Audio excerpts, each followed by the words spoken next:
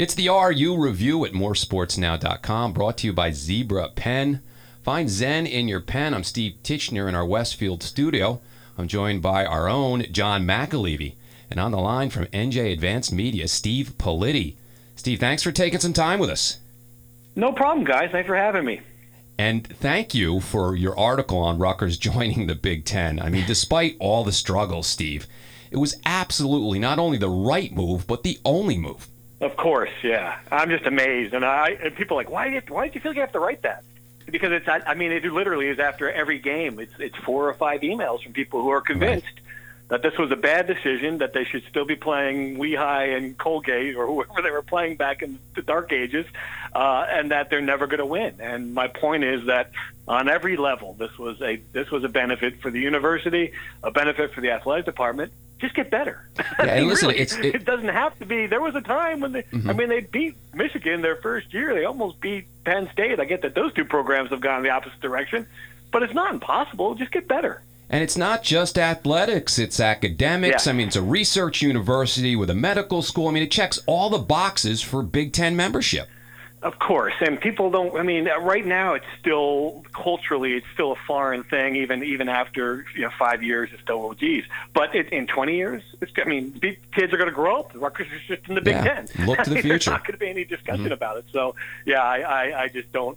I just at that level of second guessing about it, especially given that they'd be UConn now and they'd be associated with USF and UCF and all of the gobbledygook of initial schools in Florida, and instead you're with Michigan, Ohio State, Illinois. I mean, embrace it.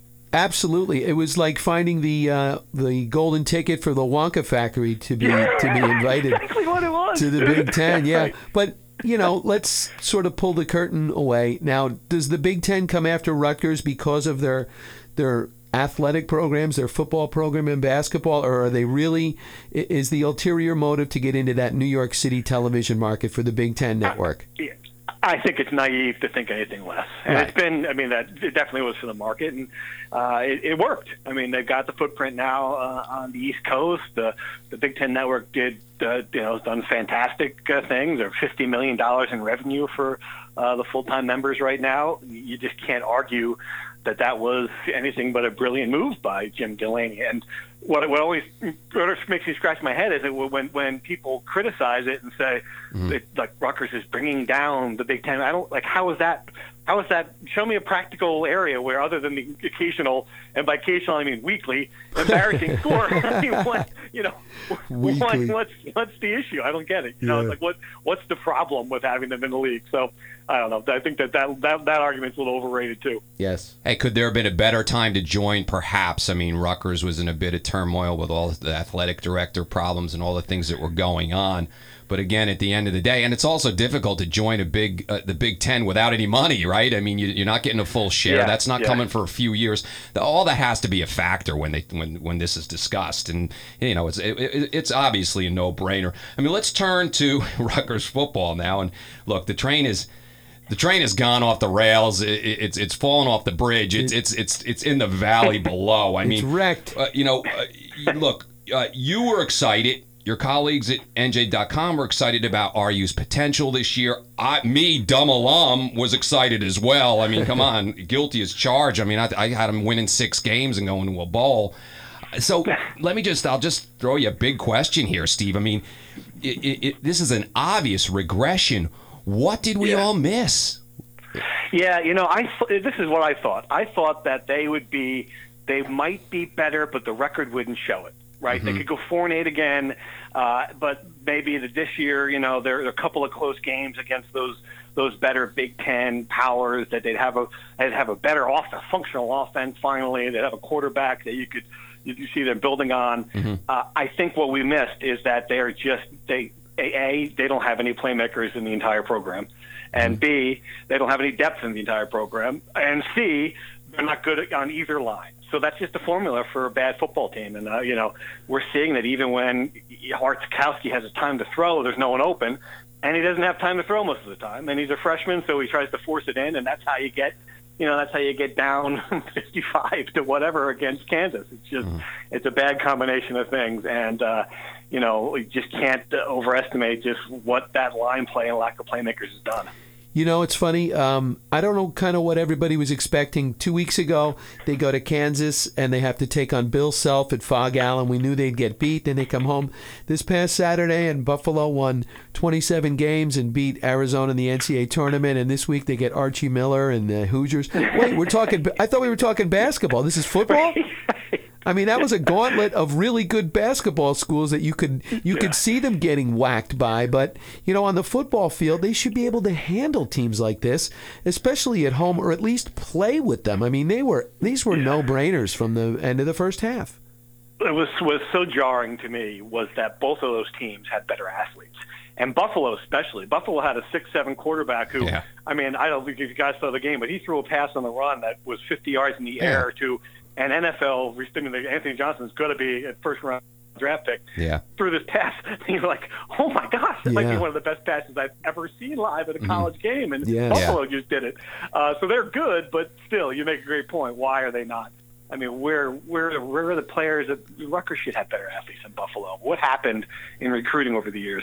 Well, then you're comparing like a class that's in the 50s to a class that's 118th in Buffalo's case. So I mean, you know, when you talk about the players, you talk about the X and O's and the Jims and Joes. Well, which one is it? You know, I mean, we're trying to figure that out here in terms of the coaching situation. I mean, let's talk about John McNulty. You know, we were excited about his return. I mean, I was. He had success here. I mean, albeit with Mike Teal and Kenny Britt and the likes of that. But, you know, in retrospect, did it make sense to return to a pro-style offense with this group of players? I mean, now we're second-guessing now, but what else do we have? Yeah, no, I mean, that is a really great question. And I thought the moving to the spread offense was a good idea at first. It didn't work because they didn't have any personnel for it. It was a disaster. And I think what happened that first year was then Chris Ash saw it, where you're trying to play this fast offense where, you know, you keep constantly trying to get on the field. And when you're going 3 and out in 11 seconds and giving the ball back to Michigan, this is how you lose 78-0. So he wanted to cut that out. I think they thought the pro-style offense would be better suited for Sikowski, the quarterback coming in. They liked the kid. It has worked here in the past. I don't second-guess that yet. And I also think that, you know, I mean, I know that John McNulty is a good football coach. He's a better football coach, as you mentioned, with Mike Teal and with, you know, Kenny Britt. I just don't know how this program at one time every year they had a guy like Mohamed Sanu and even Coleman and Harrison. There's like a long line of these 6'4" big receivers, Leonte Carew, all these kids they had in here that you know were pro prospect receivers. I mean, I don't know if they have a single decent pass catcher in the program at this point. I know the receivers are young and they might develop, but you know it's hard to run any offense when you don't have guys getting open down the field and you don't have time to throw the football. So that's a bad. You could be. I mean, Bill Walsh could be running this offense. And I don't know. Well, it's the old saying: you can't make chicken salad out of you know what. But you mentioned Art Sitkowski. Now you're talking highs and lows here over the summer when he committed, and you know a big, strong-arm New Jersey quarterback coming home to help out the old U in Jersey, and there was a lot of people that were psyched for this, us right there with them. And they gave him the keys to the car out of training camp, which was a good thing. I think a lot of people were on that line, and it just hasn't worked right now for whatever reason. I know you had written a column this week. It's time to go back to old reliable Gio Ricchino and sort of let him ride the wave now. But what do you see, first of all, for this season and then for next season going forward with Art Sitkowski? Yeah, I mean, I wrote that about Gio because I feel like the program really is in a crisis point, and you're losing. I mean, when a 1-11's on the table, when you're in danger of getting blown out week after week, it could do serious damage long term to the fan base, to recruiting, to everything. And at least Gio, he's a senior. He doesn't turn over the much. He can kind of make things happen. The team, and he's also captain. The team believes in him. Right. They've won Big Ten games with him. You know, I get it that they won Big Ten games last year because the defense was better, but you know, it just seems like having a stable hand makes sense. That said, there's the Chris Ash will live or die now with Art Sitkowski. He's the quarterback that they've invested in. You know, he's the guy they want to develop. I think it's far too early to give up on him. He doesn't have all the physical skills. I mean, the problem is he is doing what young quarterbacks do. He drops back, he locks in on a receiver, he takes too long to get rid of the ball. There's things that he has to learn, and he's just not there yet. It's going to take time, but I think as long as he stays in the program, he's going to be the guy going forward. Well, you're listening to the RU Review, brought to you by Zebra Pen. We have Steve Politi on the line. Steve, we talked a lot about the offense. Let's talk about this defense, because it looks sluggish. It looks slow. They're not stopping anybody. I mean, it's a big concern. Now, granted, when you're turning the ball over against Kansas, whatever, 6 times, you can't get off the field. That was a problem that we saw in the past, but explain Buffalo to me. I mean, they couldn't. Now, granted, that was a very good quarterback and a very good receiver, and we saw a lot of pass and catch there. And by the way, why isn't that kid? And he's a Michigan product. Why isn't he in Ann Arbor? I'm wondering about that. How do you miss that? Yeah. How do you miss a 6'7" kid with a cannon? I don't know, but look, and wasn't it a perfect storm? Here you got Buffalo. You put them on your schedule, thinking, okay, here's a MAC team that we can, a soft MAC team, and they're not soft, and they had skilled players, right? Yeah, and I think the jarring stat that I saw is something like Rutgers has given up 15 30-yard plays and hasn't gained one yet. I mean, if that doesn't say everything about where they're at, it's hard to. But yeah, it's just guys running free in the secondary. It's just one missed tackle, and before you know it, you've got a 50-yard run. It's just a lot of examples of just defensive breakdowns, and that I think you put a lot of that on coaching too. I mean, I get it that it's a personnel thing, and they need better players, but this has just not been a disciplined defense, a smart defense, a fundamentally sound defense. There's a lot of things going on every week that are big concerns, I think.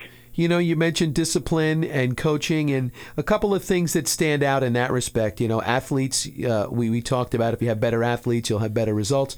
But coaches can handle players and get them on the same page. Case in point was Saturday after the blowout at Kansas. They come out, they kick the ball off, they get a 3-and-out, a real quick one. They take the ball and they drive down to about the 4 or 5 yard line, and it's 4th and short, and they're going to go for it. And we're really going to make a statement and take control of this game. And their offensive tackle jumps off sides. I mean, that's inexcusable at that point. And that's one example. But they've had many penalties on 3rd down where they don't get off the field that result in other points. And it's just things like that show you that this is from the top down. Yeah, and I will say that's sort of been the rallying cry from Chris Ash. He pointed that exact play. It's like, look, we're close. These are little things that are stopping us or killing ourselves. I would argue though that those plays aside, they happen in football games that they're not close. The counterpoint is that, all right, so you didn't get that. You had to kick a field goal there, but the game is 60 minutes long, and you really didn't threaten to score again. I mean, there's so many other things that happen in the course of the game that that remind you that mistakes too on top of everything else, but those mistakes are overcomable if you're just a better football team. Yeah, and it's just concentration. I mean, good winning teams make that play. 4th and short, we just got killed. Let's stick this right in the end zone and really get this game going. Take control. Instead, you kick a field goal. Oh yeah, great, that's nice and all, but come on, let's get this thing going. Yep. Yeah. And I've criticized Ash because he has been like, I just hate the punts in positive territory. Like when you're on the opponent's 38-yard line and it's 4th and whatever, and you're punting. It just even if the ball's down at the 5, what are you doing? It's just they're one play away from getting that yardage back. So to me, I liked it when they lined up. They lined up in a formation I hadn't seen, a wildcat. I don't know what they were going to do there. I would have loved to have seen the ball snap. We'll never know, unfortunately. We'll never know, exactly. We're never going to know. Boy. And here's a sobering point. I mean, Buffalo was actually a good team, a very good MAC team. I wouldn't be surprised if they won the MAC. Kansas, by the way, went to Baylor, scored 1 touchdown, lost 26-7 to Baylor. So just so you know, it's like we were thinking, hey, maybe Kansas is going to be a real team here. And that's not the case. I think there were Rutgers officials who were thinking, well, maybe Kansas is the surprise team of the nation. No, they're going to go 3-9 too, or 4-8. They were hoping, Steve. They were hoping upon hope. And I will say this before we move on to Indiana with the Buffalo game, that the officiating was garbage. I mean, there's a lot of lousy calls on the field, and I'm not saying it necessarily would have changed anything, but the officiating is wow.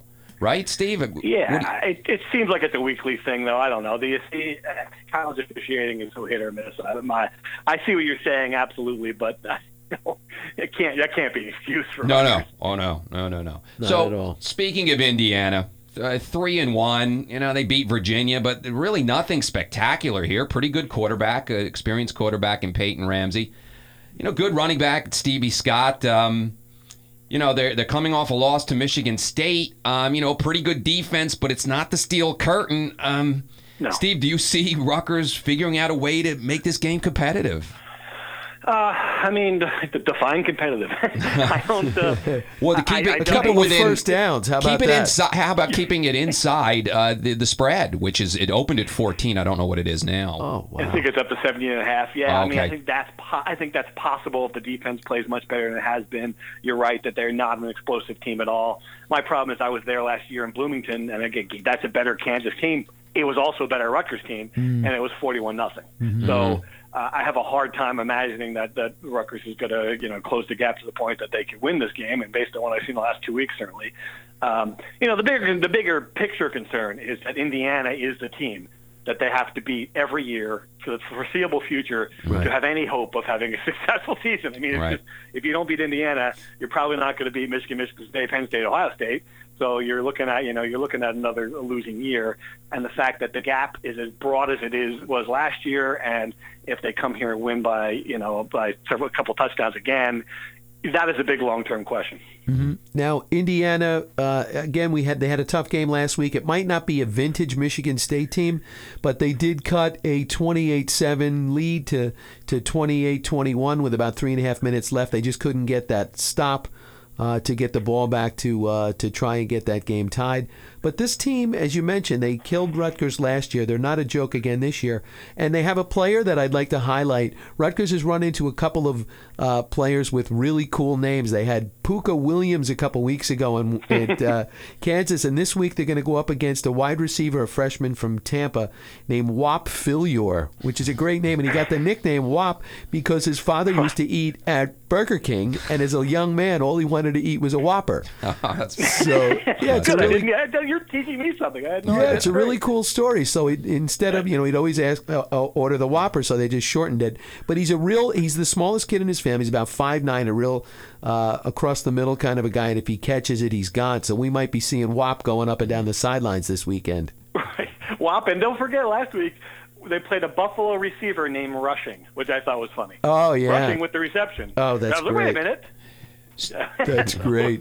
Good stuff. Yeah, I'll be completely honest with you. I haven't done a lot of time. I spent a lot of time scouting Indiana just because, Rutgers is such a, it's its own kind of chaotic, all-consuming thing. So no doubt. I just know that, from an overwhelming talent standpoint, you think that these two teams should be even, but quite to the contrary, last year proved that the gap is wider than it should be by far. Yeah. Mm-hmm. So.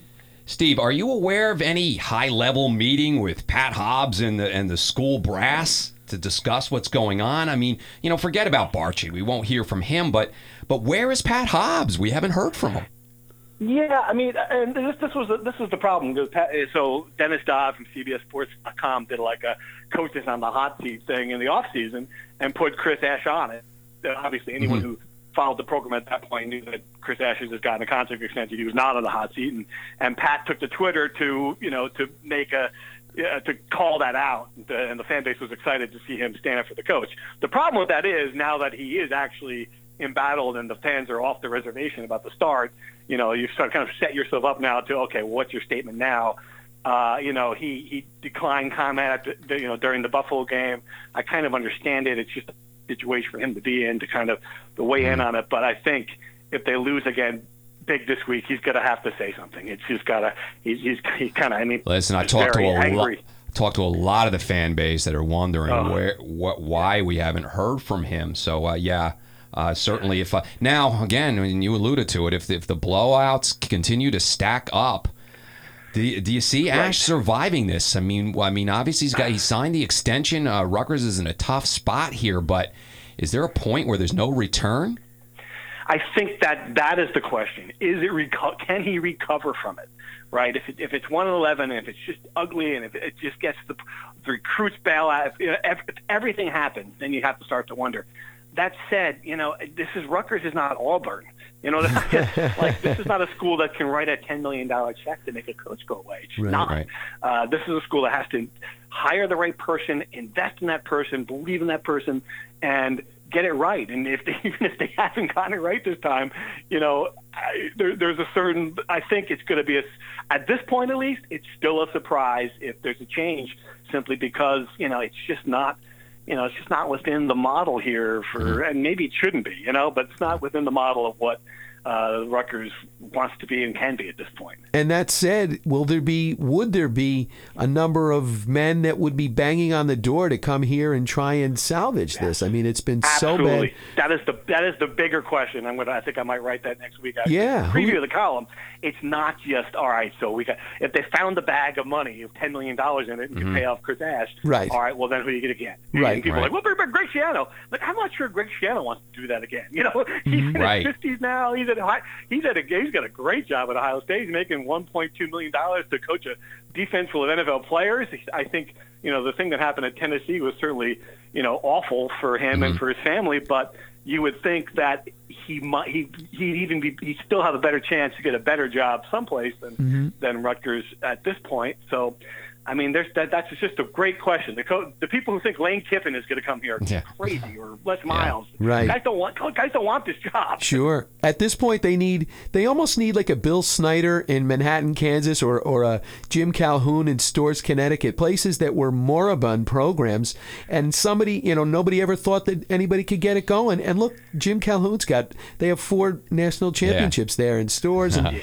Bill has done an amazing job, Snyder in Manhattan, and those are 2 pie-in-the-sky things. But if there's a guy out there that can come in and do this, they just unfortunately haven't been able to put their finger on it. And Steve, you can tell John's a basketball guy.